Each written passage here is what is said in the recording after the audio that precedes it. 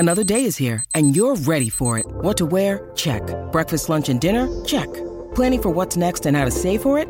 That's where Bank of America can help. For your financial to-dos, Bank of America has experts ready to help get you closer to your goals. Get started at one of our local financial centers or 24/7 in our mobile banking app. Find a location near you at bankofamerica.com/talktous. What would you like the power to do? Mobile banking requires downloading the app and is only available for select devices. Message and data rates may apply. Bank of America N.A., member FDIC. We took it all. We brought them to our land. An endless night, ember hot and icy cold. The rage of the earth. We made this curse. Carved it in the blood on our backs. We did not see. We could not, but she did. And in the end, what will I become? Senua's Saga. Hellblade 2. Play it now with Game Pass. Are you ready for the news with a side of bell pepper? Seriously, what the are you doing? It's time for Trend Lightly. No! God, please, no! No! With America's sweetheart. Oh my God! The Queen of Glendale. Wait a minute, who are you? The Irish-American tornado. Surprise, motherfucker. Molly McAleer.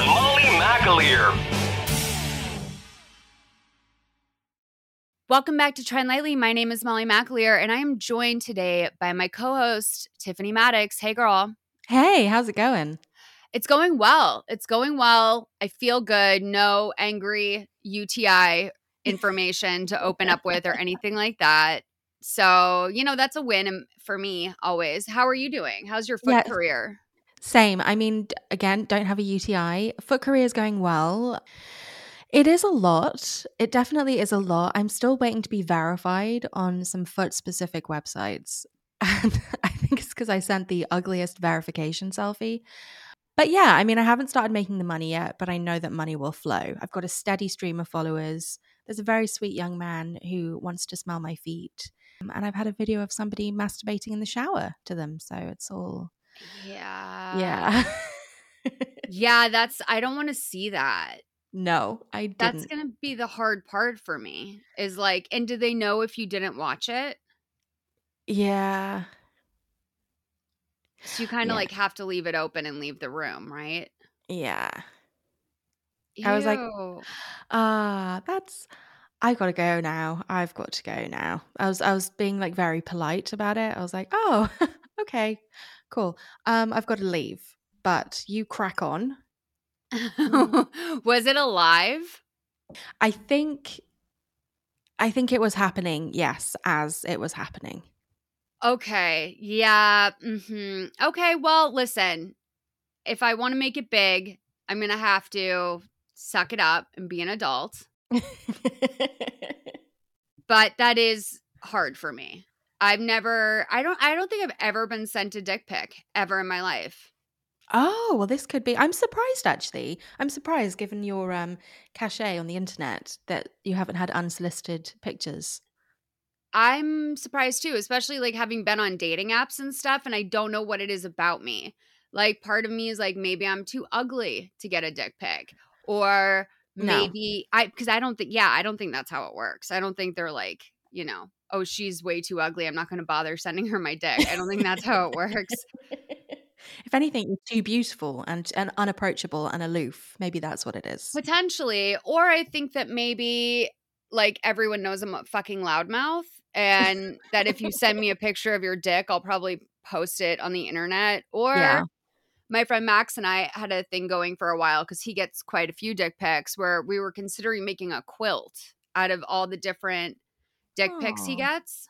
That's lovely. Yeah. So maybe it could be that. I have no idea. But I don't feel left out. That's not me asking you to send me a dick pic. I don't feel left out. I just have always wondered what that is about me. Yeah. Yeah. I mean, I haven't for quite some time. And I don't think I ever really got a whole bunch. I don't know. I feel like when I was more present on the internet, we were definitely not in an era where it was that sending dick pics was like the thing. It was more just like telling me how like I was ruining everything. It was a barrage of hate. So I didn't get many dicks. But yeah, I don't know. I wonder why. I wonder why you're not getting your inboxes flooded. And yeah, definitely don't take that as a Oh, prompt it's not to an send her dick pics. invitation. Yeah. No. Don't do that.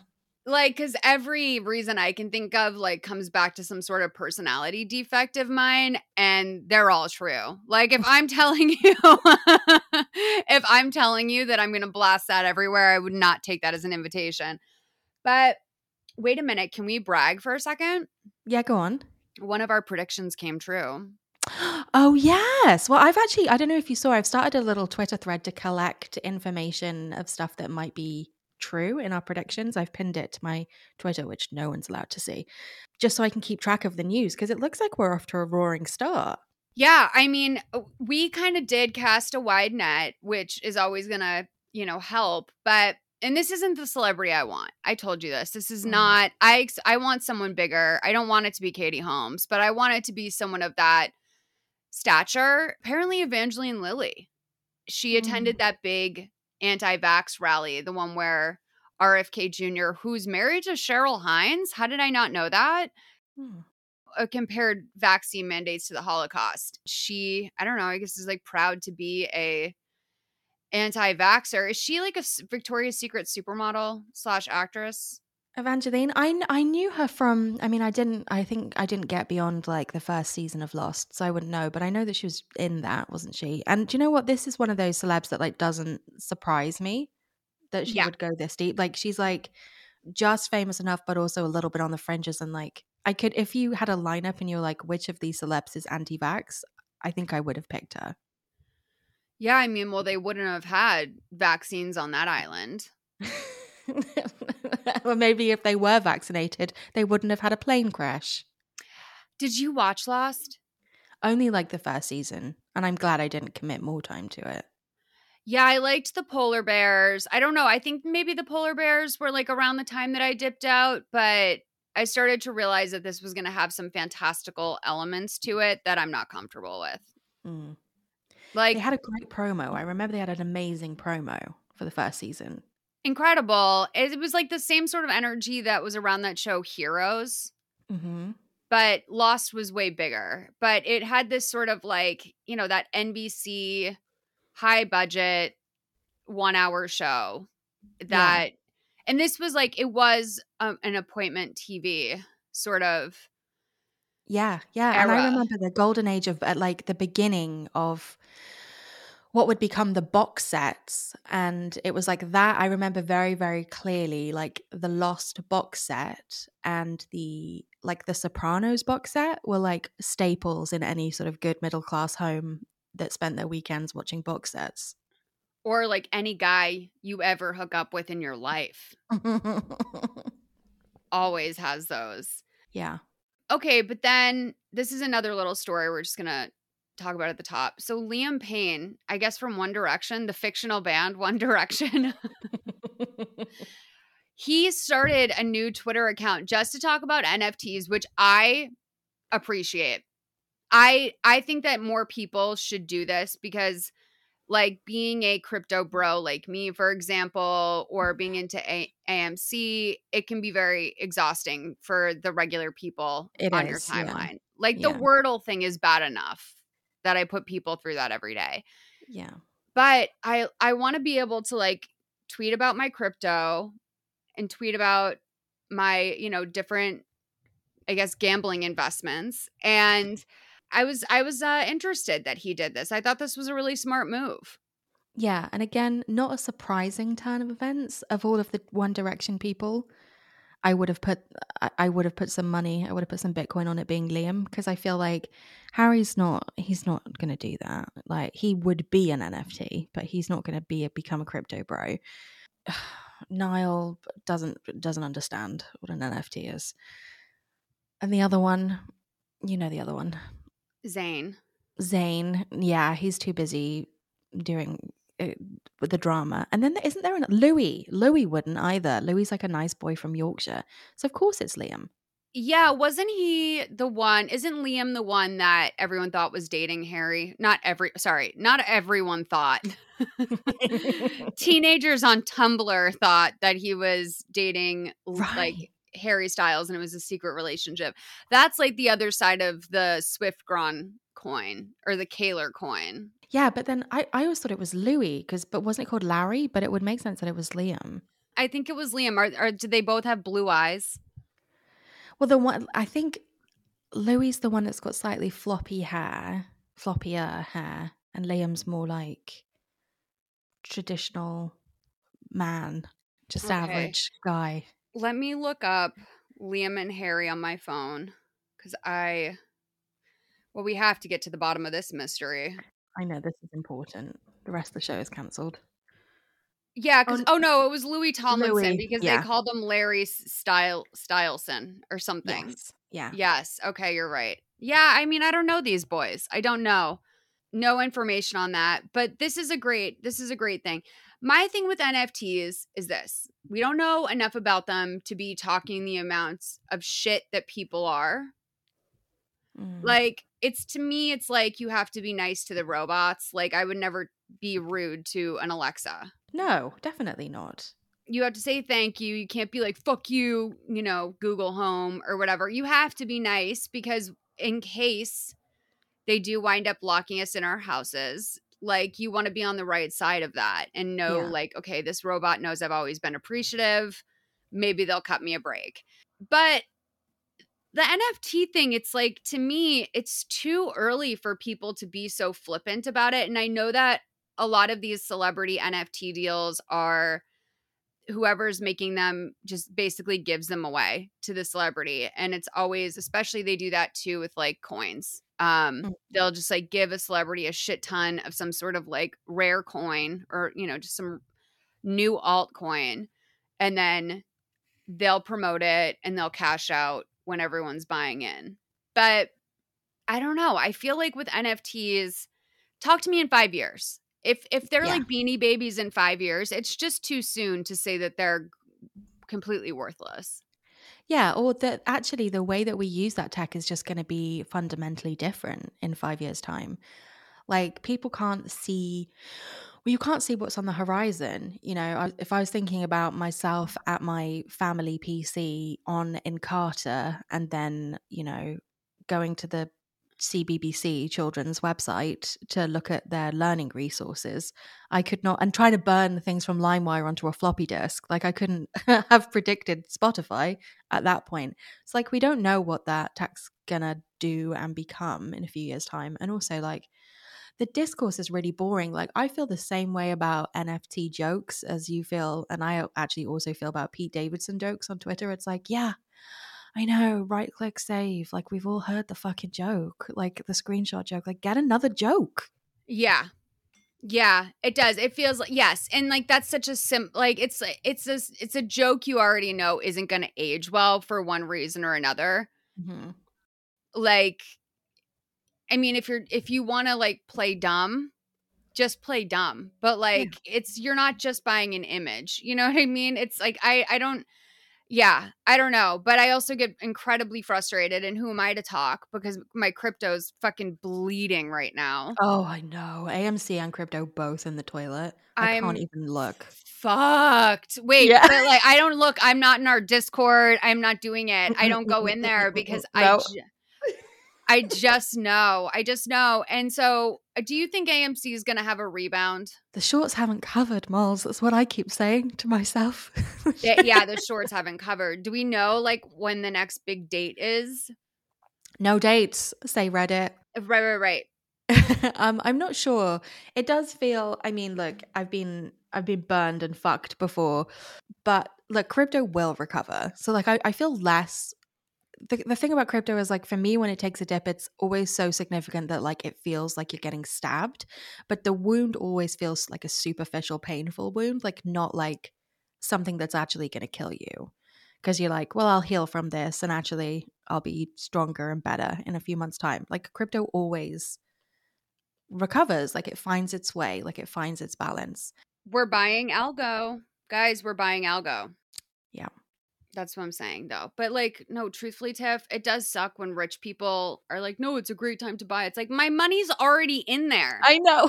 Like, what am I supposed to be putting in? You have it all. Yeah, you have it. And like, it's always rich people who say that. And it just is like, fuck you. Like, I'm down 60%, I think, overall on crypto right now.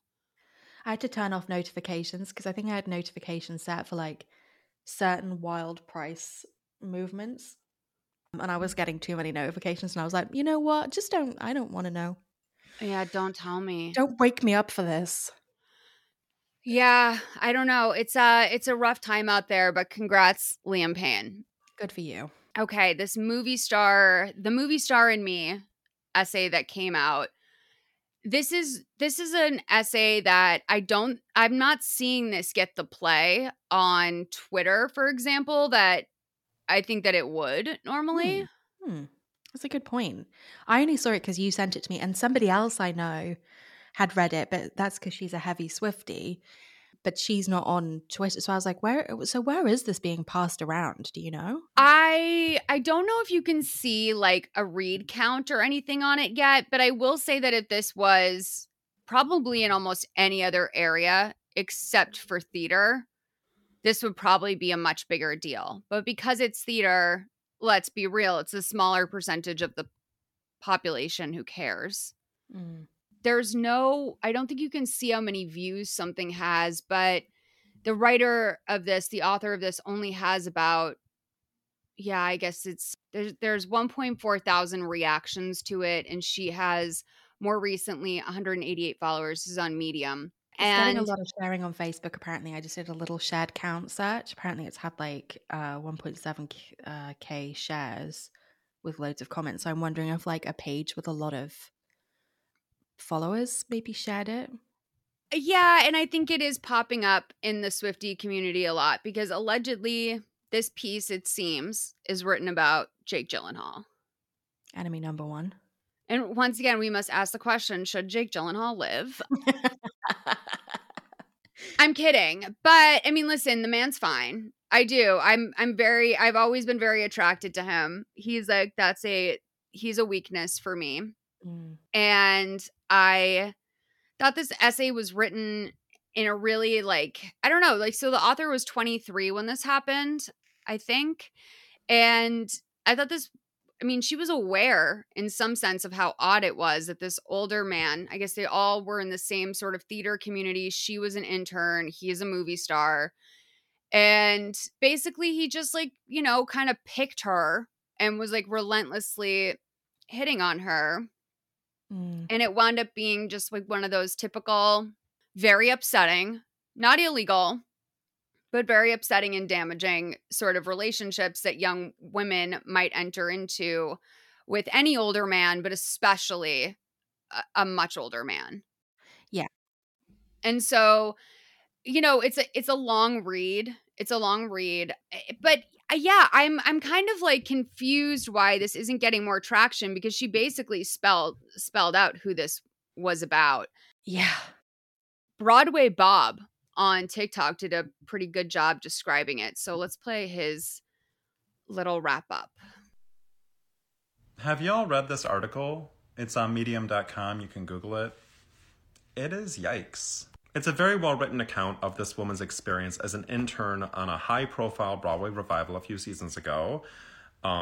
It's written by a composer who recently passed, and this revival starred a very fancy, very famous individual. No names are listed in this article, by the way. And this very fancy lead actor used his power to emotionally manipulate this young intern, this woman, to do things that she felt very uncomfortable doing. If that's not concerning enough, to me, what's even more concerning is that in this article, there are 3 women who are mentioned that are high-profile women in the industry who encourage this behavior by the intern, and it sounds like by the actor. You can shop from anywhere doing pretty much anything. You might shop while working, eating, or even listening to this podcast. And however you shop, we all know and love the thrill of the hunt. But do you also know how to get the thrill of the best deals? Because Rakuten shoppers do. With Rakuten, they get the deals they love with the most savings and cash back. And you can get it too. Start getting cash back at your favorite stores like Sephora, Nike, and even Expedia if you're looking to get some travel in. And getting cash back doesn't mean you have to miss out on sales because those can just be stacked right on top. It's easy to use and based on a simple idea. Stores pay Rakuten for sending them shoppers, and Rakuten shares the money with you as cash back through PayPal or check. Download the free Rakuten app and never miss a deal. Or go to Rakuten.com to start getting the most bang for your buck. That's Rakuten.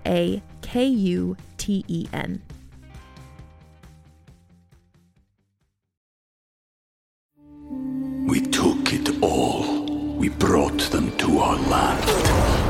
An endless night, ember hot and icy cold. The rage of the earth. We made this curse. Carved it in the blood on our backs. We did not see. We could not, but she did. And in the end, What will I become? Senwa Saga. Hellblade 2. Play it now with Game Pass. Sorry. Tickle on my throat. Read it. It's quite something. Everyone's talking about that cough as if it was a big giveaway for something. I did not hear a name mentioned there. Did you hear anything in that cough? Well, only because I'd already read the subtext of who it was, so I was hearing it was like a Rorschach test. It was a Rorschach cough. I heard what I wanted to hear. It was. Yeah, I wonder if, I mean, to me, the only thing I can make sense of as to why this isn't getting more traction, because I feel like if this was written by, I feel like if this was written about almost any other medium, if this was a musician who did this in some sort of like, I don't know, some sort of like groupie or like in some others, studio setting, or if this was an actor who did this on a set, that would be totally different. But I think truly there's just like not enough interest in theater. Yeah. I mean, that very much so. There's something very, I don't know, there's something quite prohibitive about it. Like the world that's built in the story is not one that I'm familiar with, that feels familiar to me. Like the behavior, the behavior of everyone in the story is not something that I am used to seeing. I haven't spent a lot of time in the theatre, working in the theatre. So yeah, I think that's another thing you can kind of imagine. Like we know, like we kind of all have an awareness of like what Hollywood is like, especially post the sort of Weinstein era, and so we can know and imagine that terrible things will happen. I don't know. It's a little. Oh, I also think like the length is a little prohibitive as well, and it's quite a like you really have to wade through this read to find the bits and the nuggets, because there's just a lot of text. I mean, it's definitely not good behavior.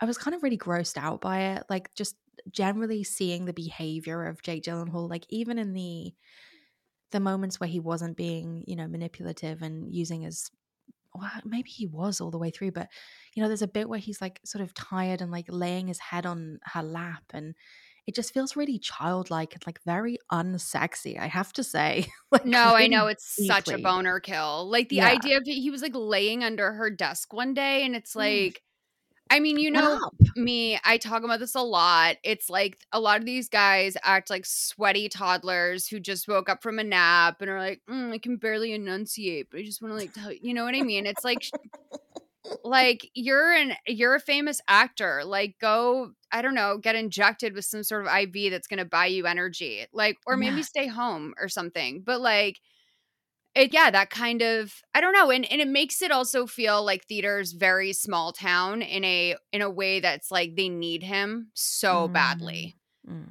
Because her boss at one point when he was laying his head on her shoulder texted her like, "Are you okay?" And she was like, "Yeah, I'm fine." And she was like, "You're our girl. Like we need you." And it's like, why? Like, why do you need her? Like, I guess I don't understand the desperation. But I think that's the epitome of theater energy, right? Yeah, for sure. But I think they were like calling her like some sort of muse, and I find it kind of gross, the behavior of like everybody who was pandering to this sort of charade, for want of a better word. Like the whole thing just smells of gross pandering. And the whole thing is anyway just feels like it's ripped from the pages of Wattpad, because it's like, oh, of course, like girl who, young woman who grows up seeing this person's movies, and then suddenly she's like the source of all of his inspiration and stuff. It's like, it's rife and ready for exploitation. Absolutely. Well, wait, can I ask you a question about, so at the beginning of the essay, she talks about how they first met, and he said something to her about how, where have I seen you before? You look so familiar to me. And she said, actually, I saw you once when I came to see my mom at one of her boxing lessons, which is just, there was a time, and it might still be going on, but there was a time in Hollywood, and that I'll extend that to like New York's Hollywood, where like everyone with money was boxing. Like that was the go-to thing to do. If you needed to work out, if you needed to do anything, everyone was boxing. And so that it lines up time-wise with like why some actor might be doing boxing in like a group setting. Well, Beyonce does sneak into Soul Cycle, from what I've heard. I'm sure. So, yeah, they're just known for this behavior, these celebrities. Jake Gyllenhaal's known for his Soul Cycle behavior too. Like that's what I've seen on Dumois, is that like he has shown up like late a few times, or like thrown fits when he doesn't get his bike or whatever. The more I learn about this boy, like it doesn't matter if he's like objectively physically attractive, like everything he does is so deeply unattractive. Especially like, doesn't he like not bathe too? He's just like this stinky, moody, like fuckhead. Probably. I mean, I don't know. I mean, I think none of these boys bathe, if I'm being honest with you, and they can't stop bragging about it.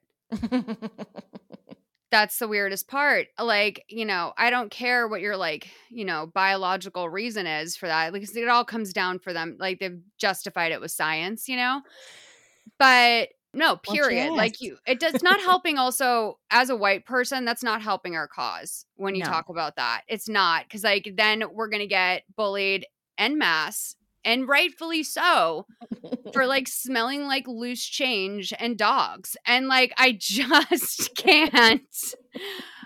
Guys, you gotta help us out here. Like, I know we're never gonna get all white people on the same page. If there's one thing true about us, it's that. But it drives me nuts, this like non-bathing thing. But he says to her, like, that's where I saw you. I remember thinking, like, who's this adorable girl, or this beautiful girl, like going to see your mom at boxing class? And she says something to the effect of like, oh, well, my mom's really beautiful too.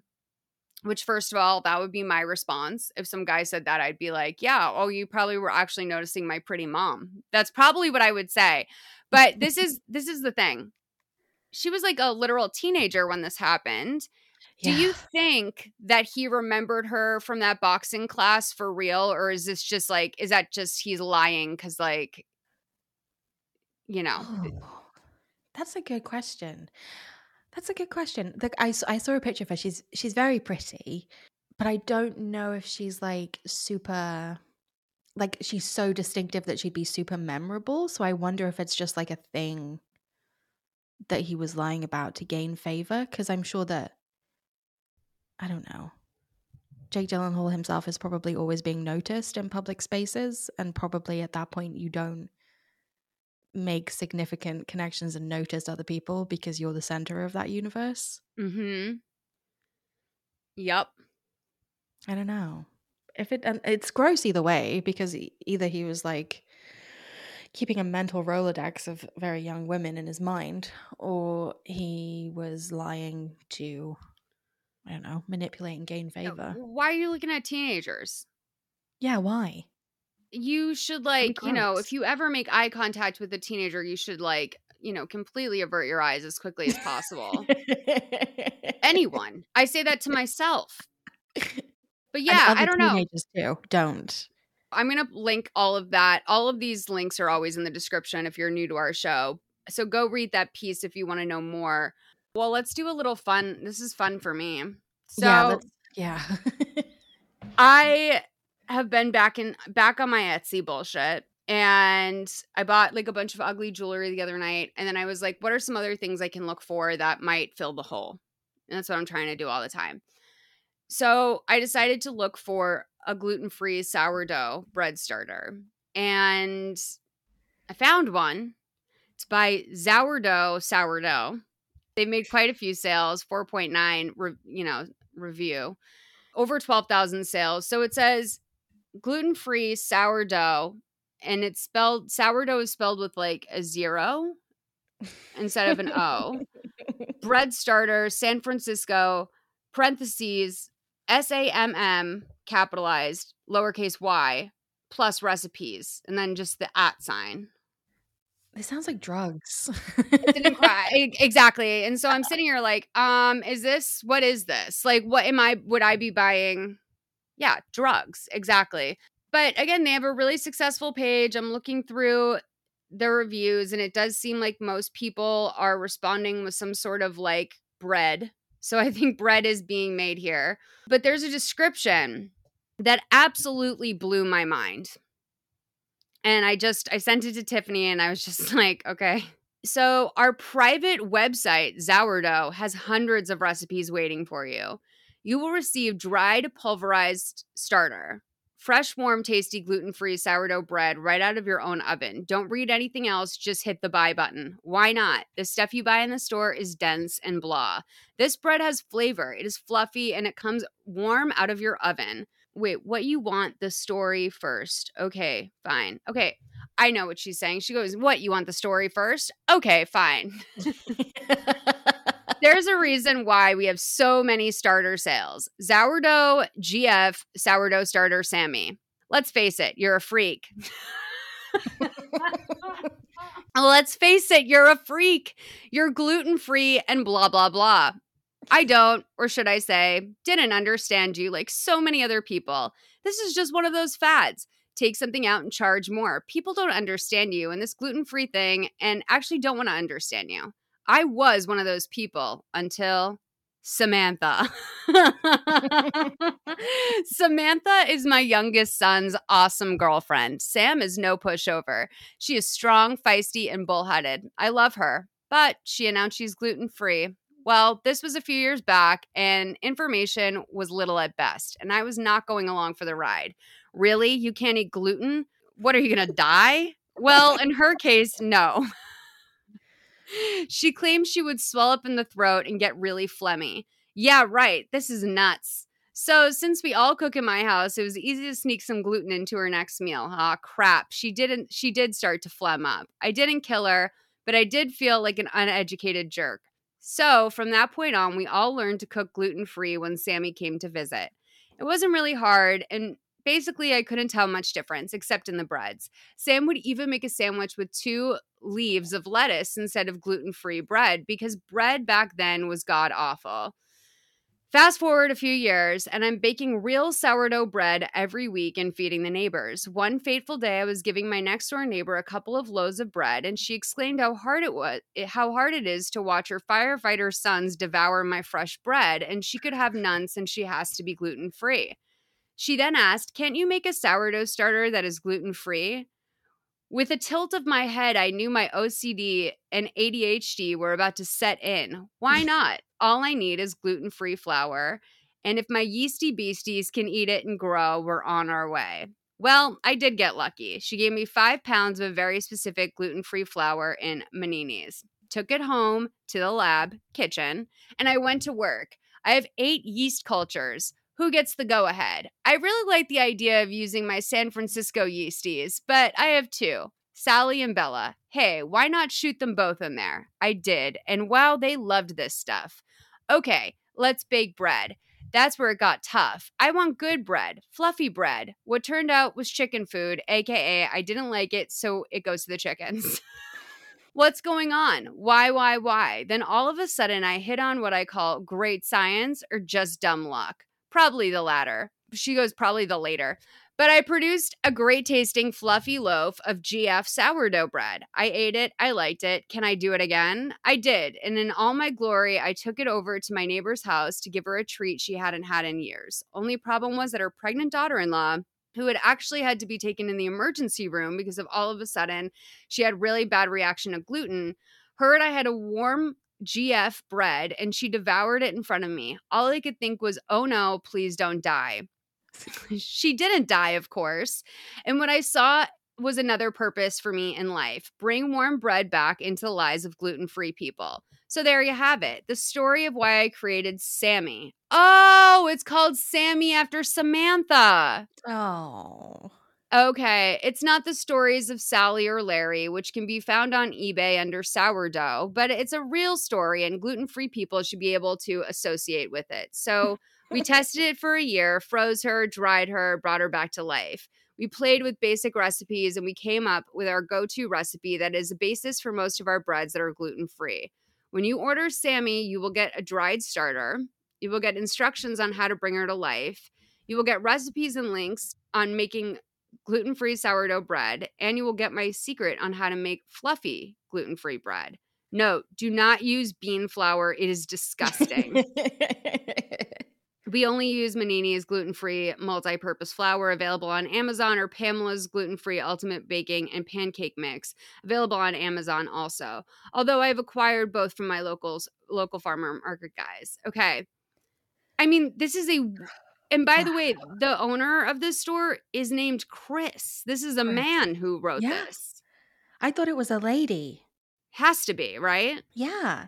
But then men do get very into sourdough. And they love bread. Yes, very true. From what my limited knowledge of men. Yes. And this is written with the sensitivity of a man, I would say also. Well, like, because he tries to kill Sammy by sneaking gluten into her food. Yeah. And like, I don't know, like, you're a freak. Like, I mean, I do. I love this. I actually think I might order it because truthfully, I've always said like I'm not a bread person, but there is something missing in my life. And I think that I do like sourdough. I'm not going to eat a loaf of it, but I kind of like it. Well, you could make a loaf, slice it, freeze the individual slices, and then when you feel like, actually, I really want like a toasted sandwich, then you don't have to, then you just have it on deck. That's how I feel a lot. Like I want a toasted sandwich. That's the feeling that I can't move past, you know? But you guys, let me know. Do you think I should order this? It seems like a lot to maintain. Like when people bake bread, it's like their lifestyle. Yeah. Yeah, you'd have to feed it. I'm not keeping up with a new hobby, but it's fascinating. Like the photos from the reviews, I mean, this shit is bursting. Like it looks amazing. It does look good. The bread looks great. It's these like mason jars full of yeast just like bursting open that, you know, I guess it does come down to, is this science for me? I've noticed as well that I don't know if this is directly from the gluten-free. If it is, it'll be very, very impressive. But the sourdough seems to have a good ear on it for sourdough bread fans out there. Yeah. Which is, I would imagine, probably one of the hardest things to replicate, because obviously you want that like yeasty fermentation to happen. You want that rise to happen. That's really difficult with gluten-free bread. That's why it's all like sad and flat and like dry really as a bone. Yeah. And sourdough, I feel like it's dry as a bone to begin with, so it's like a perfect gluten-free bread. Yeah. And they say that like sourdough is, if you're gonna get a bread, it's the most like calorie conscious bread. Also, some people who have issues with gluten can eat regular sourdough bread anyway, because the way it ferments, so it's not as like harsh on the tummy. Yeah, I'm gonna have to look into this. I mean, guys, check this out. Check out the description and let me know if you think that I can do this, or if because I'm pretty dumb. Like, and that's the main thing you have to follow that. You have to follow that trail. Because like I'm not very good with directions. I'm not a good baker to begin with, because I'm a very intuitive cook, but not when it comes to baking. You cannot be an intuitive baker. No, you can't. It's a recipe for disaster. So before I spend, it's on sale. It's only $7.19 for this. Before I spend $7.19 before shipping on this dried yeast. Let me know if you think that that's a good purchase for me. Yeah, and then you can, if you feed it, you can give it to people as presents, like Conor Roy. You can turn up with like gluten-free sourdough starter. Which one is Connor? He's the eldest Roy. Oh, who the gives his eldest brother. dad Okay, yeah. old So guys, sourdough. I've been watching, I know you told me that before we started recording, and that's how bad I am with like different men. Like I have no idea. So I've been watching Succession and I know the main 3. But once we start getting into like Kendall's drug friend and like these men at the office, like, and I can never remember the dad's name. I just call him the dad. I know now his name is Logan, but like, I'm not good with all these men. Mm. So does he bring, it was out in season 1, he brings a sourdough starter? It's in the very first episode where it's Logan's birthday and nobody knows what to get him. And so he brings him a little Tupperware of sourdough starter. And he's like, yeah, you can make your own bread, Dad. And he's like, old bread. And I think it's like it kind of tells you everything you need to know about Conor Roy, is that he's actually quite sweet and quite thoughtful. And what do you buy the man who can literally buy anything he wants? Just give him some old bread. Exactly. Well, wait, can I tell you my theory? Go on. I think that Cousin Greg is not a cop, but I do think that like he is going to realize if he doesn't know, I'm only finishing season 1 now. There's just no way. When we saw his mom in that bed, I was like, she is in on this bitch. Like, and the Canadian Uncle Ewan or whatever, they're gonna fucking take the family down, dude. No, and by the way, no one's getting. That's why he showed up to the meeting and was like, I will never go against my brother. Like, this is to make sure that none of those shitty kids get it, right? I mean, I couldn't possibly say. Can you imagine how like disappointing this show would be if they were like, and we're gonna give the company to Siobhan? Like, what a boring end to the show. It has to be either Greg is gonna get it or no one's gonna get it because Greg's a cop. I love Cousin Greg. I do too. How could you not? I really do. No wonder that boy is getting laid left and right. Left and right. All All over New York. My God. And doesn't he own a bar with Justin Theroux, which just seems like the weirdest pairing? Oh, he does? Yeah, that's the bar that he keeps getting laid at. Yeah, him and Justin Theroux have got this little bar. Apparently he's there all the time. And he be fucking. Yeah, Justin Theroux seems very around. Do you know what I mean? Yeah. Like it seems like everyone in Hollywood is friends with him in some capacity. And I'm not surprised. Yeah, I mean, good for him. Good for him for getting laid, Cousin Greg. Proud of you. I'd be doing the same thing. And I haven't seen him get canceled. No. You know, it's hard to be running around fucking that many people and not get canceled. I know. I tell you what I do love, my particular form of like guilty pleasure, even though I don't believe in guilty pleasures, but I do love reading kiss and tell celebrity stories when the celebrity in question has been really lovely. So my favorite one was someone on Reddit I remember reading who fucked Ray Fiennes and said that he was like the nicest guy and like just so lovely in the morning. And like it was literally just a one night stand, but apparently he was like such a total gentleman. So whenever I see him, I think, good for you, Ray Fiennes. Where are you reading these kiss and tell stories? Well, I think there was a good Reddit thread a few years ago. And then occasionally they'll sort of like resurface and pop up. You know, there's like an Ask Reddit once in a while that's like people who've like slept with celebrities. But some of them are like, yeah, okay, right, yeah, right. But some of them, like the Ray Fiennes one, felt very like good and believable. Yeah. Yeah. I mean, I can imagine there'd be a lot of fanfic in a thread like that. I'm going to look for that thread when we're done here today. Yeah. Go to bed with my stories. Yeah. Although have you ever read the book, You'll Never Make Love in This Town Again? No. It's kind of old now, but it's definitely worth it if you're interested in like a certain era of Hollywood. And it's not, it came out around about the time of like Heidi Fleiss's like moment in the sun, you know, and she obviously wouldn't give up her black book, but it's heavily implied that the person who wrote this memoir was connected to that particular sort of set of sex workers in Hollywood. And there are stories about Matt Dillon and Jack Nicholson, and there's some like really dark stories, and it's like it's a good like sex work memoir of like early 90s, like late 80s, early 90s. Yes. Okay, wait. There is a book that actually this woman just died, Jodi Baby Doll Gibson. But she was known as, she also went by the pseudonym Sasha of the Valley, according to Wikipedia. But she she was, she wrote a book called Confessions of a Hollywood Supermadam. And she doesn't name names either in the book, but it's a fantastic read. It's a little bit difficult to find. I think I had to find like a used copy when I like had to repurchase it on Amazon. I found like a used copy somewhere, but it was a great read. It's like a really easy read too. It feels like self-published. And yeah, I'm obsessed with that. Listen, I'm all about it. Why not? Yeah, why not? Oh, it says Timothy Hutton, Jack Nicholson, Warren Beatty, Vanna White, John Peters, Billy Idol, Gary Busey, Dennis Hopper. Like all of the ones, you know, from a certain era.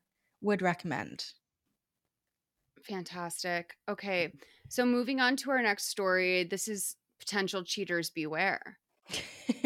You put this in the document. Tell me about this whole thing. So I saw this video pop up on my For You page and I thought, God, the young women of today are just getting ever so smart with their sleuthing in a way that would be, you know, it's borderline terrifying, but really quite genius. So there's this girl called Lois Sanders. She is in her boyfriend's room. He's at uni and I think he lives in like, you know, university housing, whatever. So she said that she was like sitting on her boyfriend Finn's lap, like just kind of chilling. And she leaned back and she saw under his wardrobe like a tampon, not used, still in the wrapper, and like a mascara. So she like in the video, she basically gets on her hands and knees, is like trying to get this like potential evidence out from under the wardrobe. And he's like, look, it's I've never had a girl in here apart from you. It's definitely like, it's probably someone who was the previous occupant. Because, you know, these uni houses, they have people kind of, you know, turn over every semester. So what she does to verify his story is that she finds like a serial number on the outside of the tampon and she emails Tampax to find out more about like the date of where this would have originated from. So she emails them and says, hello, what is the code on the side of the individual tampon for? I have a tampon with the code and then the number, you know, 93452, you know, whatever. On the side, it's yellow regular. Can you tell me when this was manufactured? I found this in my boyfriend's drawer, so I'm doing some investigation. Thank you. So Tampax comes back. Can I just say really quickly? Go on. I'm obsessed with this for like three reasons already. I'll give you two. One, under the dresser, what a bozo. What a bozo. Like these are the things you think girls don't see, but we see it. And Yes. like you'd and frankly, you'd have to be blind. Like you'd have to be blind not to see that. But they're just not looking for it because it doesn't have anything to do with them. And it's so disappointing. It's so disappointing. Like, I don't know if you've ever like, you know, if you've ever dated someone like who just like went through a breakup or something and like there's just little like touches of things everywhere. It's infuriating because it's like clean your fucking place. Like get this shit out of here. Like do you think I enjoy walking around like, like throwing out any stray pair of boxers that may have been left in some corner or like, you know, especially like under things like that's classic. Men are so like, they just drop shit and don't look at it. How dumb do you have to be? What a dumb motherfucker to not look under his dresser. Like if you can see under it, look under it, scour. Like you're not even a good cheater. Like what a dumbass. And then I love that Tampax always there for women. Always there for anyone who needs a tampon, truthfully. But the fact that they are like, they're taking the emails and they're like, okay. I mean, the Tampax knows that she's trying to catch a cheater, you know, Hell yeah. and they're helping out. So shout out to Grace from Tampax. This is incredible social media work. I would say as well, this like when you go into someone's home and you suspect that something is amiss, you can take law and order rules into account. E.g., if it's on display and you enter the domicile having been invited in, then anything within sight is fair game and potential evidence. Mariska Hargitay did not die for this. Like, we all know what to do. Right. She didn't die for this. Did she pass? She didn't. She didn't. Thank God. Okay. So Tampax is in on it. They respond, "Thank you for contacting Tampax. I'm happy to answer your question. The code on the wrapper or the box of tampons is a production code and indicates the date the tampons were manufactured. Based on the code you provided, the tampon in your photo was made on December the 11th, 2019. And then they kind of break down how to find out what the production code is. And then they tell you a bunch of like how to store the tampons. It's like a very, they don't go get him Jade or anything. It's like, they should be left and stored in a cool, dry place. So basically, he has never had a girl in that room because he moved into the room after that day. Either that or it's a very old tampon. Well, did he move in when the dresser was already there? Yeah, because when you move into like student housing or whatever, the furniture is usually like comes with, and it's like crappy furniture. It's like you get like a desk and a wardrobe and like, So they're apparently still together. Happy ending. I'm calling bullshit. This feels like Tampax social media. You think? Kind of. I mean, like, it winds up being a big nothing. And it's a great ad for Tampax because we have like a really positive and not just a really positive, but like a really detail-oriented customer service thing. We also have the employee's name. I don't know. This feels a little like, it feels like this. I mean, this is nothing. Basically, this girl found out she wasn't being cheated on and that this is built-in furniture from like a previous, you know what I mean? Yeah, but I don't know. There's like there's a whole thing on the internet of like catching cheaters. I don't know if you saw the TikTok of the woman who, there's a video of her and this guy, like she's in the sea and this guy like runs in to the sea and they're talking and she posts the video and she's like, help me find this man. Like he came to the sea and talked to me, gave me his number. Help me find him. I lost his number. I was a little bit wasted. And the internet found him, and it turns out this guy was fucking married. And then he made a video saying that she had come onto him and he had no idea, and he like body shamed her and shit. And like it was like it was like a whole situation. Like we live for this. We live for this drama. It's like I guess the reason why Couch Guy was so viral. Yeah, we do. And that's why it's also perfect for like a brand to hone in on. And I saw another one this week that was this woman in like her bathroom, and she had this like ogre green nail color. And she was like, someone tell me, she's like, one of my girlfriends, any one of you, I need you to tell me if you were in my bathroom because I just found this like chipped acrylic on my floor. And her nails were completely intact. And it was like, it was the same exact like ogre green on this nail chipping. And it just made me feel like this is a good OPI ad. Yeah. I don't know. I mean, many moons ago, I worked on a video for Bodyform, which is now like very infamous. It was like the first, I like to suppose the first like viral lady feminine hygiene or people feminine hygiene product ad that went like viral. It was the one where the woman responds to a Facebook post. And I don't know, like maybe things have moved on, but I certainly found that like working with brands in this space, they tend to be like so conservative. Like they're so terrified of taking like any real risk. that I don't know if it was fabricated, but I know that they definitely, like, Tampax jumped on it because I think they're like the top comment on the video right now. Yeah. Well, wait. So let me watch the original TikTok and see if she seems authentic to me. Just found a tampon and a mascara under Finn's wardrobe. And he's in denial that he's had a go here. I'm not even joking. It's literally there. Don't let me get it out. The dust. There's not enough dust on it to be lit. Okay, so no, the way it's filmed seems organic, and I don't think Tampax would be like throw one of our tampons under this dusty, dirty. Yeah, because it's kind of like a grimy student room, right? Like, it's so grimy. But I'll say that, like, I don't know. I think brands are getting more bold. There was a follow-up, by the way, on our M&M story from last week. Did you see that people are saying that there's like a huge child labor dispute going on?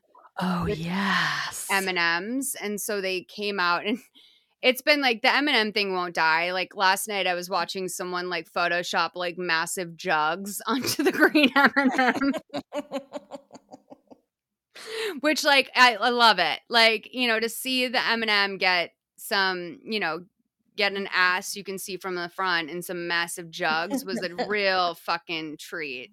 But that, yeah, I mean, that went wild. And I guess they're facing a child labor lawsuit. I'm sorry, I don't have more information off the top of my head, but I don't know. I just think brands are getting a little bit more. I think a lot of like the traditional shit is getting completely abandoned because truthfully, most Tampax customers or most M&M customers or whatever, they don't even know about this shit. They have no idea that this is happening. This is for like younger people and freaks like you and me. Yeah. And so like why not participate? Yes, yeah. In this. Yeah. And be smart for them to like comment, and also like I would imagine that probably what happened is post this video going viral that like the Tampax PR team would have fed the story to the papers because it's on the Daily Mail and stuff now, and you know, just for a very lo-fi ramshackle TikTok, they seem to be making the best out of it.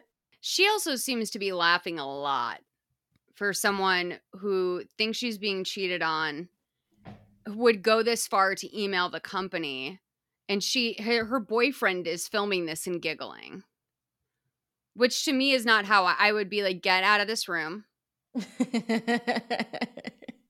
I'm calling one of my girlfriends over to film this or whatever. But like, she's like, haha. It seems like he's cheating on me, which is like, to me, is like a weird attitude to take. I don't know. If you know when women get like very calm, it's scary. Like I find this way more terrifying than her hitting the roof. Like her like very calmly getting on the floor and like trying to pull this tampon out. Yeah, you're right. There's something chilling about it to me. This episode is sponsored by Tampax. No, but it is. Yeah, no, I agree. I understand what you're saying. You're right. I think it's real, and I'm never a cynic, but I'm gonna say it's real. Gets my stamp of approval. Hurrah! So this next story. Oh, wait a minute. Have you ever caught someone cheating on you? No. Me neither. And it's not a credit to myself. I don't think that I haven't been cheated on. I think I've just been too naive to figure it out. Oh, no, wait. No, I did. Okay. But I wasn't really with the person, as in like we were he was like horrible and like emotionally abusive and manipulative, and would never like make it official. So I would just like, I was very young and I would sort of pander. I love that. Don't you love when they keep you in the balance like that, where you're just sort of like, oh, we're not in a relationship, so technically I can't say shit about shit. Yeah. But it certainly feels like I'm being used as a girlfriend. It really does. And please allow me to be at your beck and call. Mm-hmm.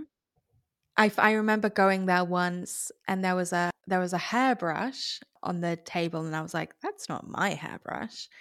And then of course the real kicker was, I think I told you this, I'm not sure if I've told this story on the pod before, but he would sort of like periodically come in and out of my life, and he when he was like trying to sort of slither into my life a good few years ago, I think he was like trying to get back in my good graces, but I hadn't seen him for quite some time until that point. And I found out that he was getting married because he accidentally invited me to a Pinterest board of the, like, I guess that his wife was making. Like, he'd signed up for a Pinterest account and had done that thing where it's like, now invite your friends. And it emailed me and it said, person's name, let's call him Kaiser Sose, is on Pinterest. And I was like, what the fuck is Kaiser Sose doing on Pinterest? So I clicked it and then it said Kaiser and, Guinevere's wedding or whatever. And I texted him and I was like, are you getting married? And he was like, yeah. I was like, holy fucking shit. You shouldn't be marrying anyone. That is fucked up. You were just literally trying to get in my pants.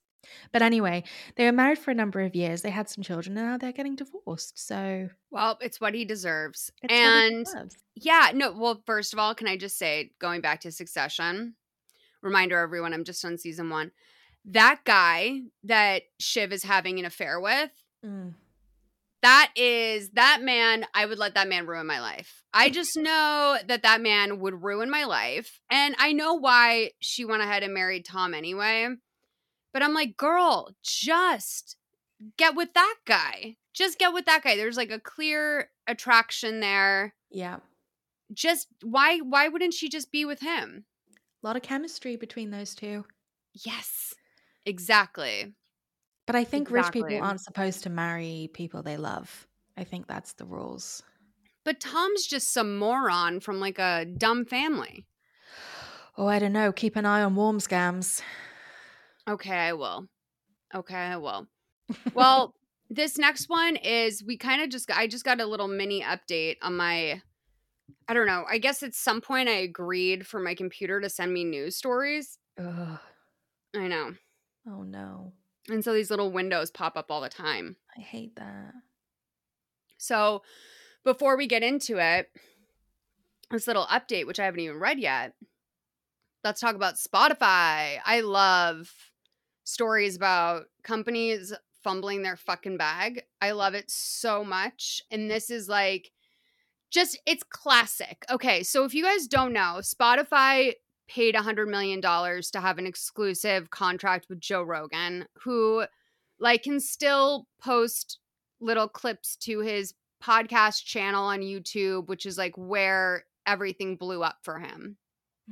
And so they signed this massive deal with Joe Rogan. I don't know what the contract looks like. Obviously, I don't know what it entails, but because he's been going on these long sort of like, it's been so long. It's been throughout this entire pandemic that he's just sort of trying to poke holes in everything about it. And the polio babies are what are they? Were they polio babies? Smallpox? Yes, I don't know. Yeah, polio babies.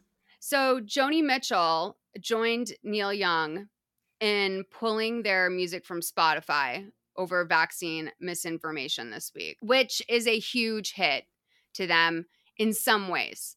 Like, is it the biggest hit they could have? No, but it's a huge hit to them. And these are also, God, I would say that these artists are, I mean, beyond legendary status. Like, where do you put people like this when we throw around the word icon and legend the way we do? I mean, these are like cornerstone artists, I would say.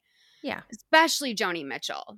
And them, this is, on the heels of all of those scientists writing an open letter to Spotify.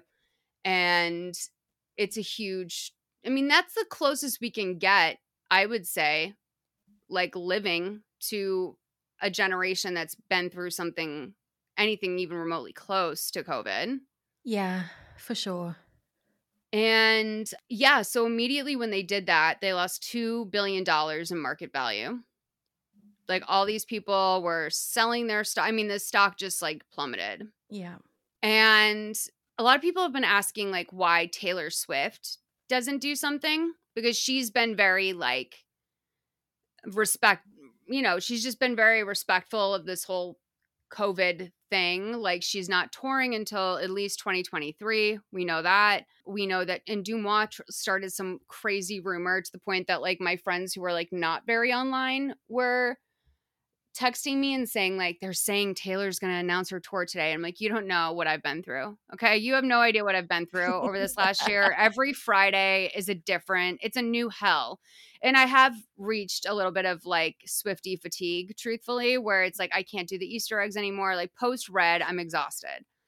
So people are saying, why wouldn't Taylor pull her music from Spotify? Because that would really like shut shit down over there. I mean, you can say whatever you will about Taylor Swift, but she really is like, she's the Beatles. Like, she is this person that is finally like being, I would say, like minted as like real to a lot of like the white men who would probably dismiss her earlier on, a lot of the critics, whatever else. But like, she's known for being someone who blew up off of the energy of young female fans. And now she's in this position where she's so omnipresent in media that for someone like her to pull her music would be devastating to an app like that, because it was bad enough when she wasn't on it in the first place. I think a lot of people got Spotify because she finally let them put her music on the app. But she can't do that because she's re-recording all of her music. So if she was to, she could pull the ones that she owns. She could pull Taylor's version, but because someone else owns the majority of her catalog, her music would still exist on the platform unless, you know, Scooter, well, I guess Scooter sold it would be Shamrock Holdings that would have to agree to step away from the platform with her. And like, you know, clearly buying Taylor Swift's catalog is like one of the worst investments of all time, because she's just like, whatever, I own it. So, you know, I wrote it all, so I'll make sure I own it. But yeah, like, I'm trying to think of anyone else who could, like, Ed Sheeran could probably really hurt the app. Yeah, maybe.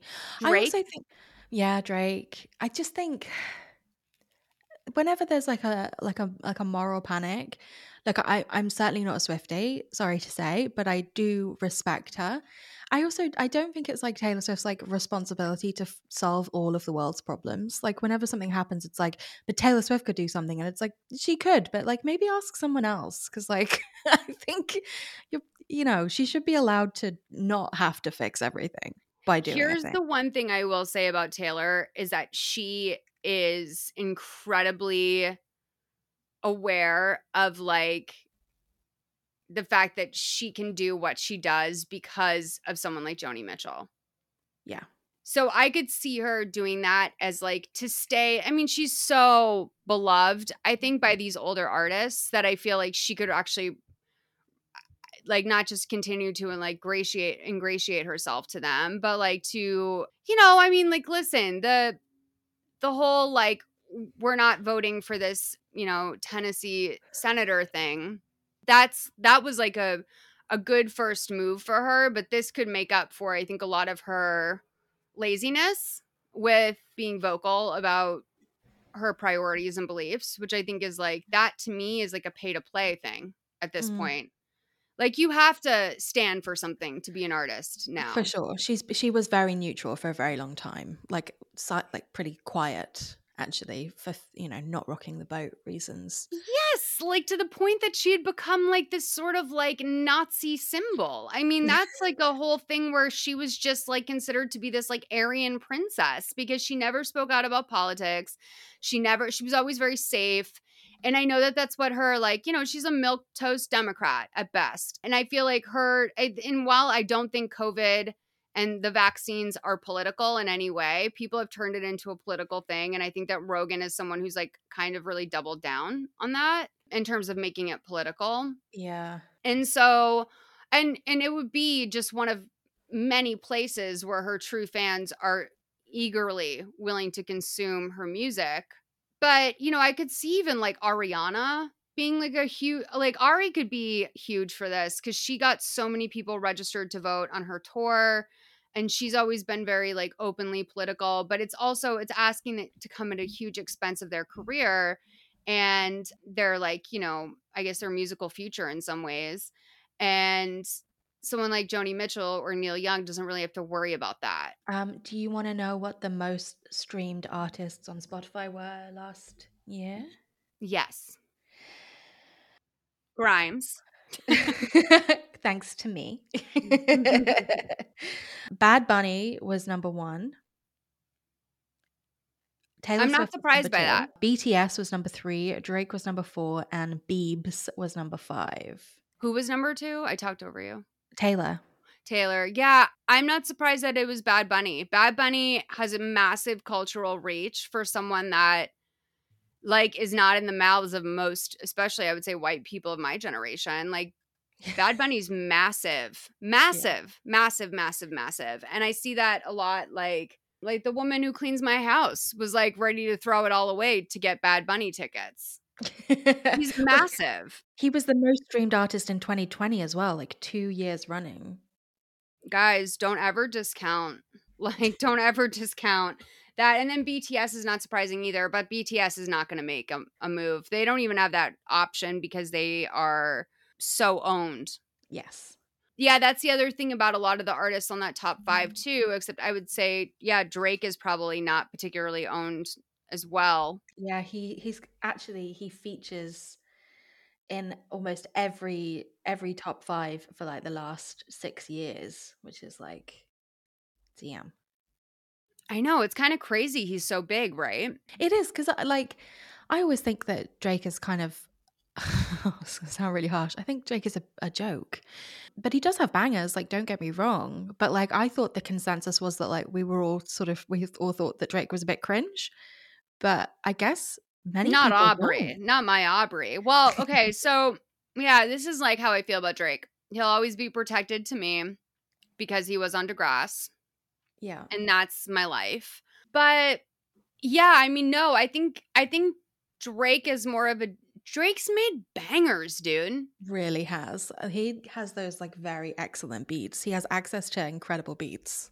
Yeah, and once every like 2 years, he puts out a song that everyone talks about for 2 years. Like Yes. Hotline Bling, like what's up? What was the name of the song? In My Feelings? Yes. Huge. Massive. Like and it's crazy to think that like he was a Young Money artist. Like that was like really the peak is when it was like Nicki, Drake, when they were all together. That was like crazy. That was crazy. Just as for me as like a huge Nicki fan. Are you a Nicki fan? Myself, pull up in the Sri Lanka. No, I no, that actually does pain me. But I'm like Sachin, I would say. But I'm like I always say I'm the world's oldest Barb. Like, guys, I snuck into the Pink Friday cover shoot. You guys don't understand. I'm a fucking legend in this game, and I never talk about it, okay? You have no idea what I've done, okay? Get over it. So now Prince Harry and Meghan Markle, who no one wants to hear from. Sorry, I don't want to hear from you. I'm done. I don't want to hear from them. They're allegedly, because they have this $18 million deal with Spotify, they are trying to like get him to drop Joe Rogan. And this is where I'm at. Like, cause like, you know, Liz Bentley, shout out Liz Bentley, host of Feathers in My Hair on the Solid Listen Network, which you're listening to right now. She said something on Twitter about how like, oh, like if Taylor Swift, you know, said she was leaving Spotify, that wouldn't just like get under Spotify's skin, it would get under Joe Rogan's skin. I'm going to go out and tell you guys, if you think anyone is getting under that thick skin, literally looks like thick skin. It looks like it looks like his skin, every layer of it is made of index cards. Okay. That man has thick skin. Okay. You think anyone is getting under his skin? No way. There is no way. You could literally take his favorite childhood band and it would not affect Joe Rogan if they said, we're going to pull the music if you don't like shut up about this or that. There's probably something in his contract about not being censored. Although they did take some episodes of his down, which we spoke about on the last episode, I think. They did take some of his episodes down before he moved to Spotify, that with like, you know, very questionable figures. But for the most part, like I'm sure there's an anti-censorship clause of some kind in his contract. So, because I can't imagine why he wouldn't. You know, if you're doing $100 million deal, I feel like Joe Rogan would have been like, cut 20 mil off that if you promise not to censor me. Yeah.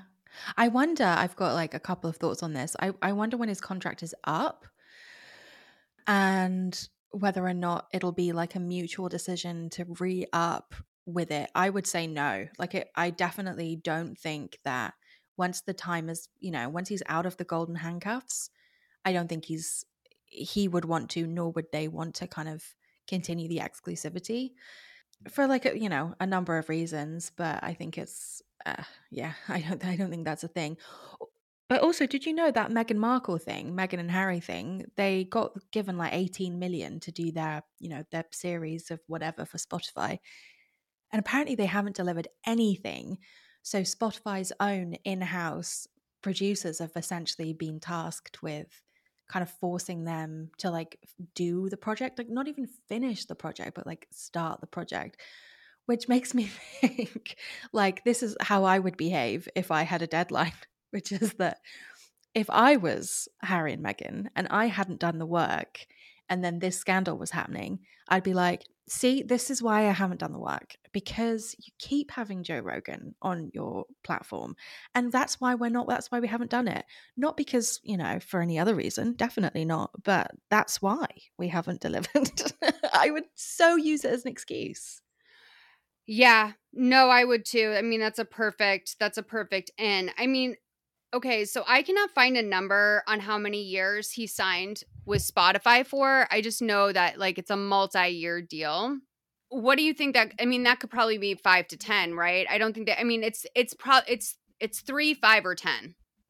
Yes. And I look at it like, well, it was Sirius, right? I am a subscriber to Sirius because I love Howard Stern. And I'll never forget like the shock in the guy's voice when I called Sirius to subscribe. And I feel like that's like so classic Sirius, is that you literally like call on the phone to say, hey, I want Sirius in my car. They were like, okay, so like, what do you want? And I was like, oh, I want the Howard Stern package. And the guy was like, you want Stern? And I'm like, yeah, like this guy's a legend. Like, why don't I so fucking surprised that like someone who was born in 1984 wants access to Howard Stern? Are you kidding me? And I think that they're trying to form that sort of long-term relationship with him where it's like the way that you join Sirius if you want to listen to Stern is like why you would get Spotify Premium. Right. But it doesn't seem like because like Stern was pre-cancel culture era, although like he's always been, Howard Stern was like perma-canceled. Yes. Yeah. And Joe has no reason to not go for that, because even if you're Howard Stern and getting like 500 million for 5 more years, which is what he was doing, I mean, it's just a different ball game. I don't know, but to drop 2 billion in a day is like, I'd be looking over my books, truthfully. I'm not that strong. And so then, yeah, as an AMC holder, I know how that feels. You know how it feels. And we go through it every day, babe. So then Bruce Springsteen guitarist, and I always love this, when like someone random tags on. And not that he's random. I mean, listen, Bruce Springsteen is also legendary. Yeah. But it's not Bruce Springsteen didn't say that. So Nils Lofgren removed his music because of the lies and misinformation. And then we find out today, Neil Young gave his fans a free 4-month subscription to Amazon Music, which I thought was interesting. Amazon Music, because everyone's talking about the alternative is Apple, but I don't think anyone thinks about Amazon Music. No. Right? Because Bezos's name is Mud, right? He's a punchline. I don't know if anybody genuinely wants to continue to line the pockets of Bezos, especially as he's doing this sort of like post-divorce dad routine out in public as well. I would have thought, I don't know, that wouldn't have been a nice, safe Apple. Lovely Apple. Apple's not going to hurt you. Lovely. Well, someone does, and we'll get to that. But we'll get to who's hanging out with Bezos these days. But The thing that just came out was Spotify finally responds to Joe Rogan controversy with plan to add content advisory to their podcast that discuss COVID hours after their $25 million partners, Meghan and Harry, pressured them with, quote, concerns over misinformation. I would like to think that this is not coming from Meghan and Harry because, like, first of all, the numbers are all over the place. Is this 25 million pounds because it's Daily Mail translation? Yeah, maybe. Or no, maybe it was 25 million US and it's 18 million Pounds. Yes, that would make more sense. Yeah. So I don't think that they're the reason why. And that makes me feel like, okay, like whoever's on the inside of that media machine, calm down. But they basically said that they're going to add a content advisory, which does make a difference because it is kind of shocking when you see, like, when you're just scrolling through TikTok and all of a sudden someone says, like, simply the word vaccine and then their post gets like a COVID-19. Yeah, learn about vaccines banner on the bottom or whatever it is. Yeah, exactly. But I will say that for the crowd that hates vaccines and this sort of like what they consider to be propaganda the most, that's just going to make them double down. Yes, they'll be, but the thing is, it's like because we all exist in an echo chamber that whenever there's any sort of, if you feel like your views are being censored and oppressed, that when someone tries to say, well, actually, what you're doing is really harmful, they go, see, this is what I'm saying. The media is silencing us. Like, my speech is being threatened. Like, I'm being oppressed. This is just further evidence that we're right because our views are so on the money that they have to try and silence us. It has the vibe of, do you remember when, I think it was it Nancy Reagan or was it Tipper Gore who put the parental advisory stickers Tipper on Gore. every CD? Yes. Yeah. Yes. So it feels very like, and then people started to wear t-shirts that had the parental advisory logo on it. That logo went hard. That was like a real moment in graphic design because that was the sickest shit. Hard. It went hard. And like, that's the thing is that I think people like to feel like they are, it's such a lame, by the way, what a lame way to feel punk rock. Is like, I am anti this sticker. Like everything about this sticker is what I am. Okay, you need parents to be in the room if you're gonna listen to me. Like that's like so like it's actually quite anti punk rock to like feel like that's like the cool thing to do. But yeah, it's giving like parental advisory sticker where it's like, yeah, I'm gonna be that's counterculture, and maybe that reads differently than it did back then because I think truthfully the majority of artists who were affected by that were probably like rappers. Yes. Yeah. And so that like has a different tone to it than people saying like, hey, you're spreading misinformation about a deadly virus. It's killed like, 1 million Americans, which is a lot of people. It's a lot. And so, yeah. And it's sad too, because like I know someone who lost someone to COVID not that long ago, and they were a good lifelong friend. And it was sort of like, yeah, like it was a bummer. Like it was a bummer. The dude was anti-vax. Like it was a fucking, but it was a real shoulder shrug moment because it's like, I don't know. It's like having a friend who like throws themselves off a fucking bridge and not to, I mean, I know that's like extreme, but truthfully, it's like, well, what did you expect? You threw yourself off a fucking bridge. Like it's a bummer. The saddest part is to see someone I love so much go in such a stupid fucking way. But like, you thought you could just like do something that you've had plenty of warnings about being lethal and get away with it. Like, I don't know. Anyway, like I'm not here to like truthfully, like, I think everyone should be vaccinated. I really do think that you need to like give that a long look if you haven't yet. And I also don't know, you're not allowed to complain. That's my number one rule is like, if you're going to make like a stance about not being vaccinated, you're not allowed to complain. But when you're infringing on the rights of others, you can't complain.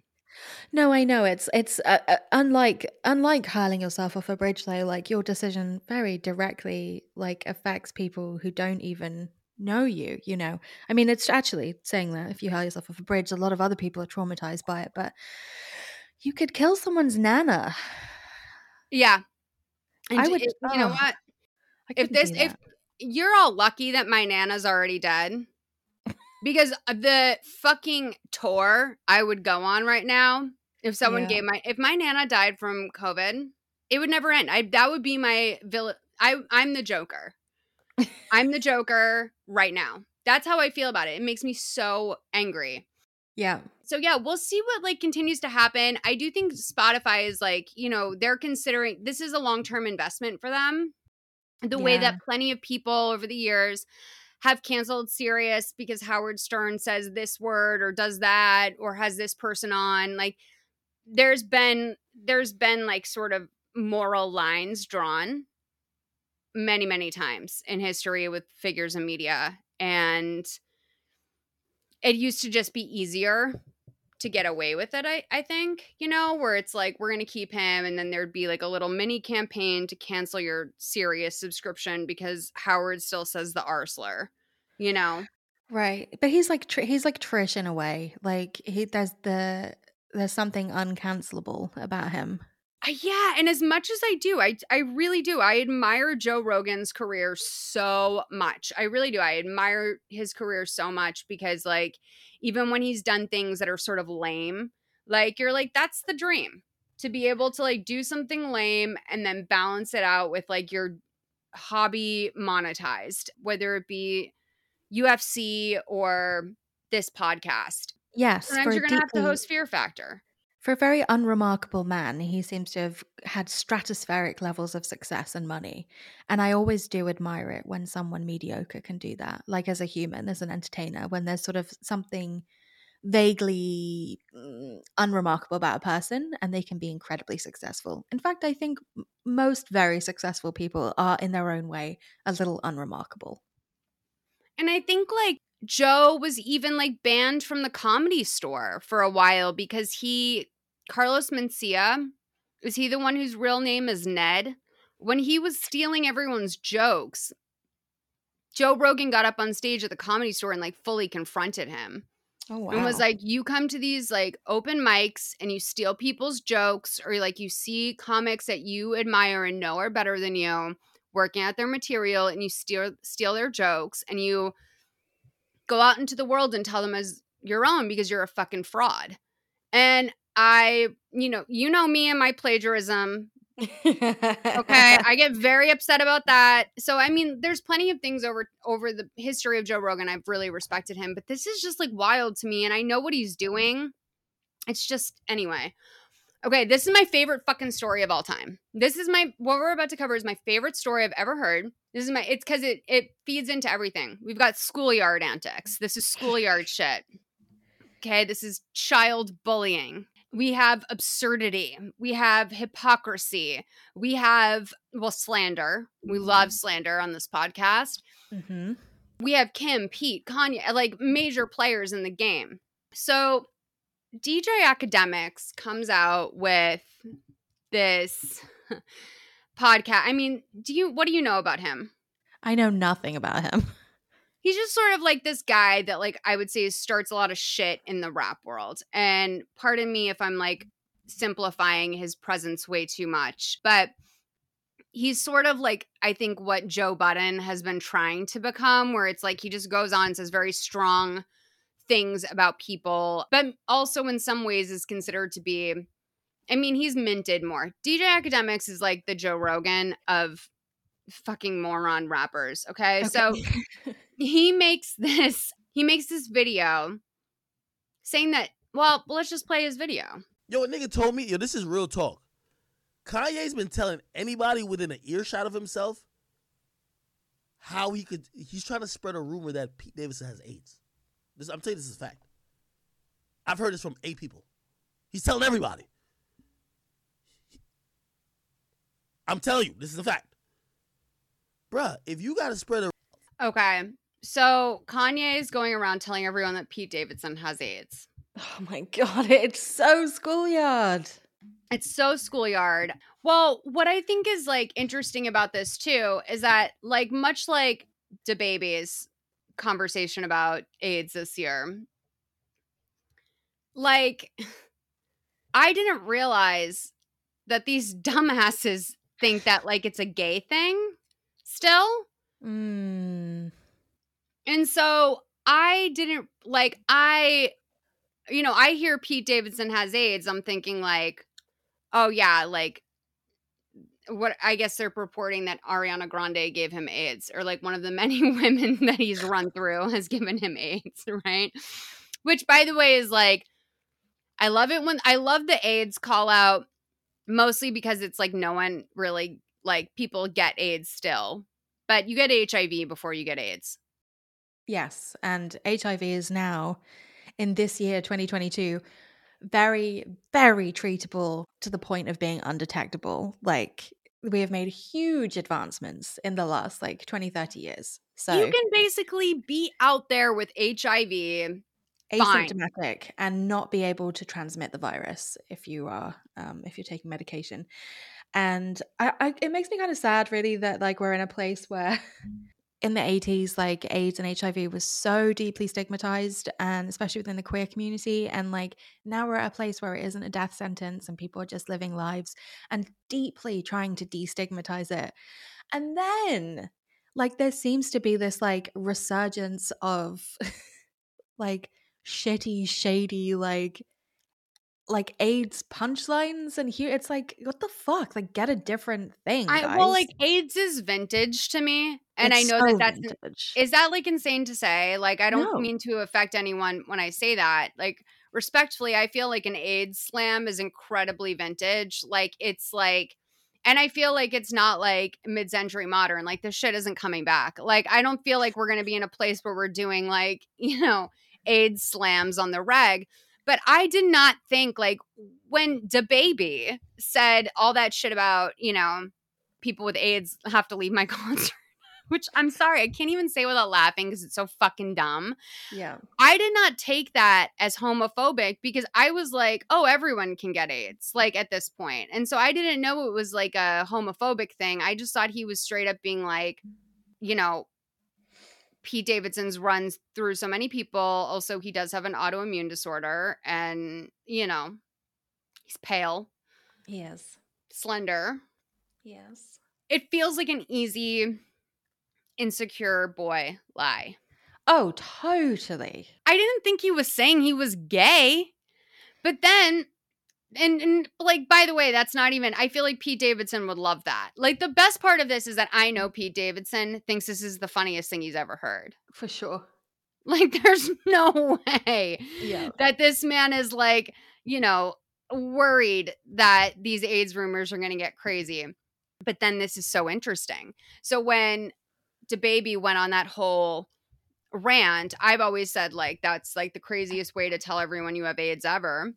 And because it just seems so personal, right? It seems so specific. It was almost like when someone tries to make fun of you, but they're doing a joke that's so specific that you're like, that seems like you've been there.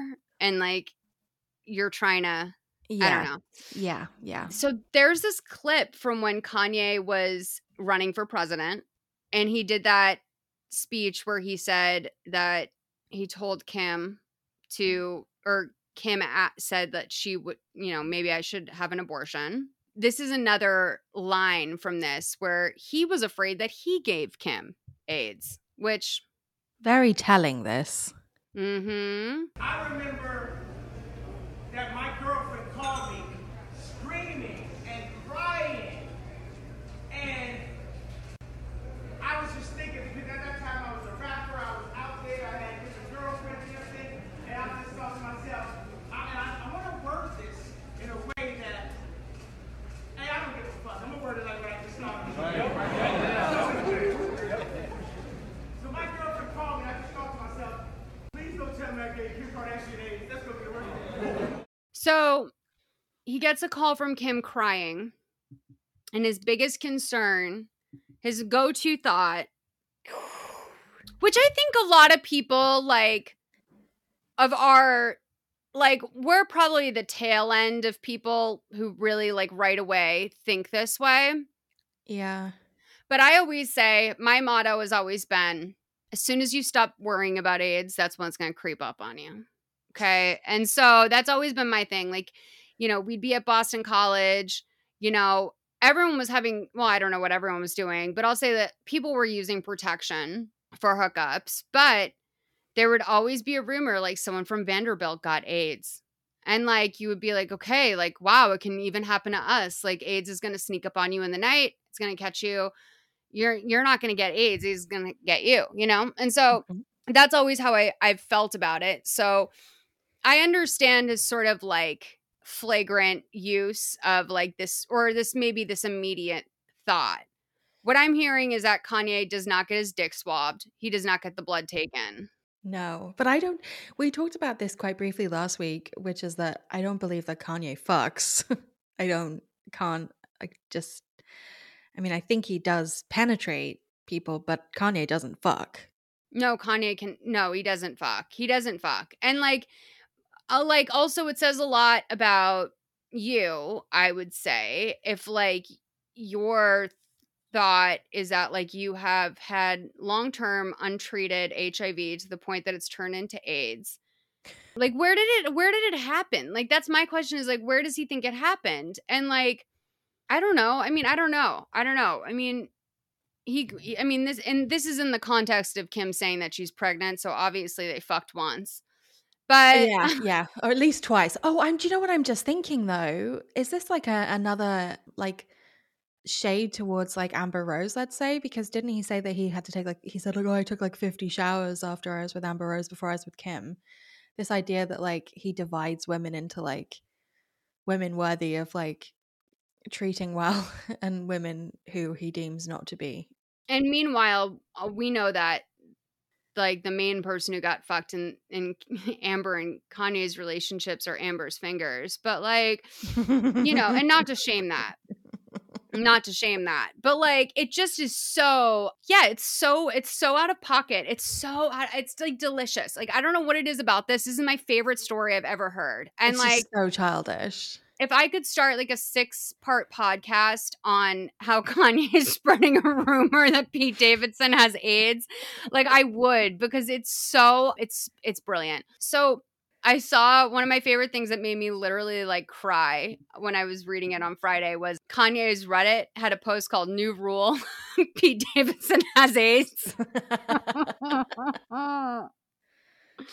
And again, this is not to make light of it's just absurd. Like it's just so absurd. Stupid. I feel like probably, you know, Pete Davidson and potentially the AIDS community are laughing the hardest about this because it's just so fucking child-ish. And then there was this woman I love on Twitter. She goes by Lil Bitch. She coincidentally like redirected her following to this Reddit thread that you guys should go through about how Pete Davidson has run through every famous woman alive, which is just, that's like always a great read, that kind of thing.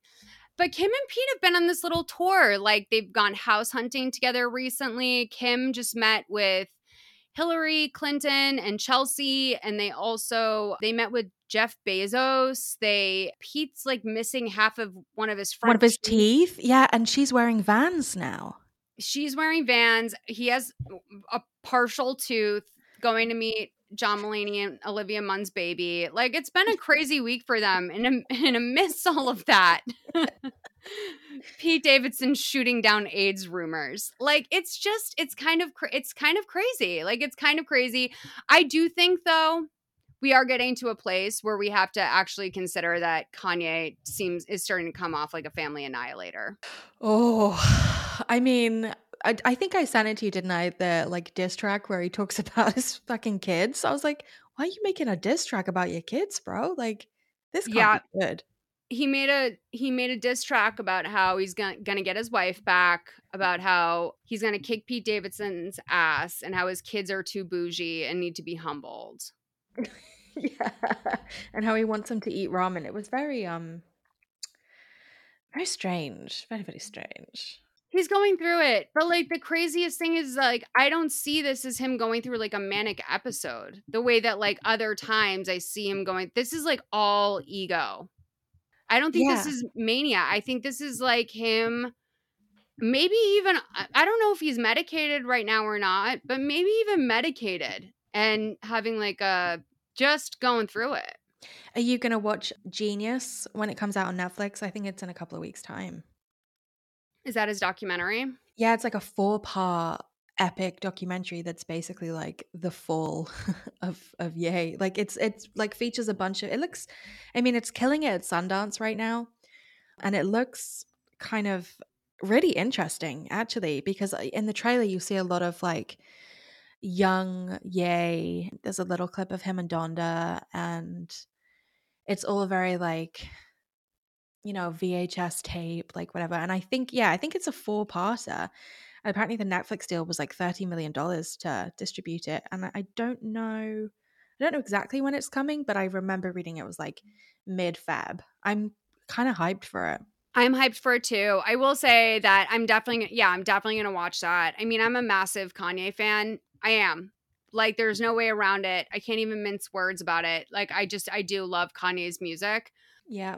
Like, since College Dropout. Like, I saw him for $5 when he was performing at Boston College for College Dropout. Like, I've always been a massive Kanye fan.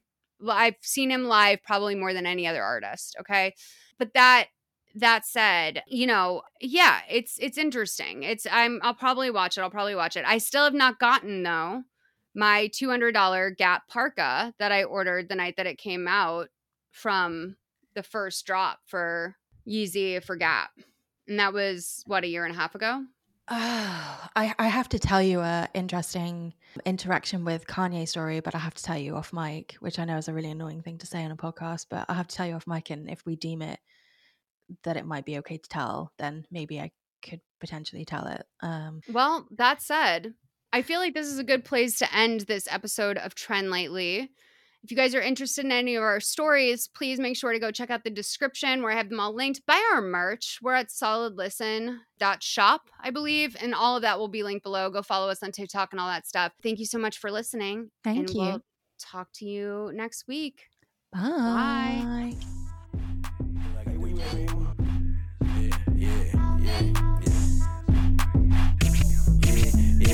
Yeah, I'm the king, cause girls on the one you wanna meet, but I ain't never seen a shawty that look like a double G. Every girl in here 10, but it ain't no Tennessee. And you might just get some money, but it ain't no guarantee. Delta G's on the left, Delta G's on the right. And you know I stay in Texas, I don't really like to fight. Like we in 2013, shawty do it for the vine. Shawty moving real well, I might have to wind it down. Threw the money to the ceiling, now watch it hit the floor. Now rag it up, rag it up, king bag it up, bag it up, king stack it up, stack it up. She say where you at? Say I'm Marcus down in Texas. And if I drop a pin, best believe that she on the way. She was important, but I moved her right about the way. Delta G's tonight. Told her baby I got G's tonight. Get a scholarship. I ain't smoking on no THC, low tolerance. All these ladies telling me I'm finna blow. Like they tell her. Shout out TurboTax tax refund. What's another? Like the quarterback at recess. No rush. And you gon' end up like the Call of Duty mission. No rush. This ain't UT. Why your shirt orange like a pumpkin? Mama called me, asked me how college is. And I said bus. Hold on. Talmor, Sheshin Marachi. Talmor is my home. My family have worked the land for generations. My gran says the island does not belong to us, but we belong to the island. And we must be ready, for a great evil is coming. And death follows with it. Listen and subscribe to the latest season of Undertow, The Harrowing, a Storyglass production presented by Realm, available wherever you get your podcasts. The thing that I fought tooth and nail to bring my son into is Dungeons and Dragons. That is the ultimate solution to parenthood. I'm Alexis Ohanian. In my podcast, Business Dad, I'm hoping to open up the conversation about balancing careers and family. I talked to Rainn Wilson. I wanted to learn more about Rainn's advice to play D&D with your kids. Business Dad is available now, so be sure to listen and subscribe wherever you get your podcasts.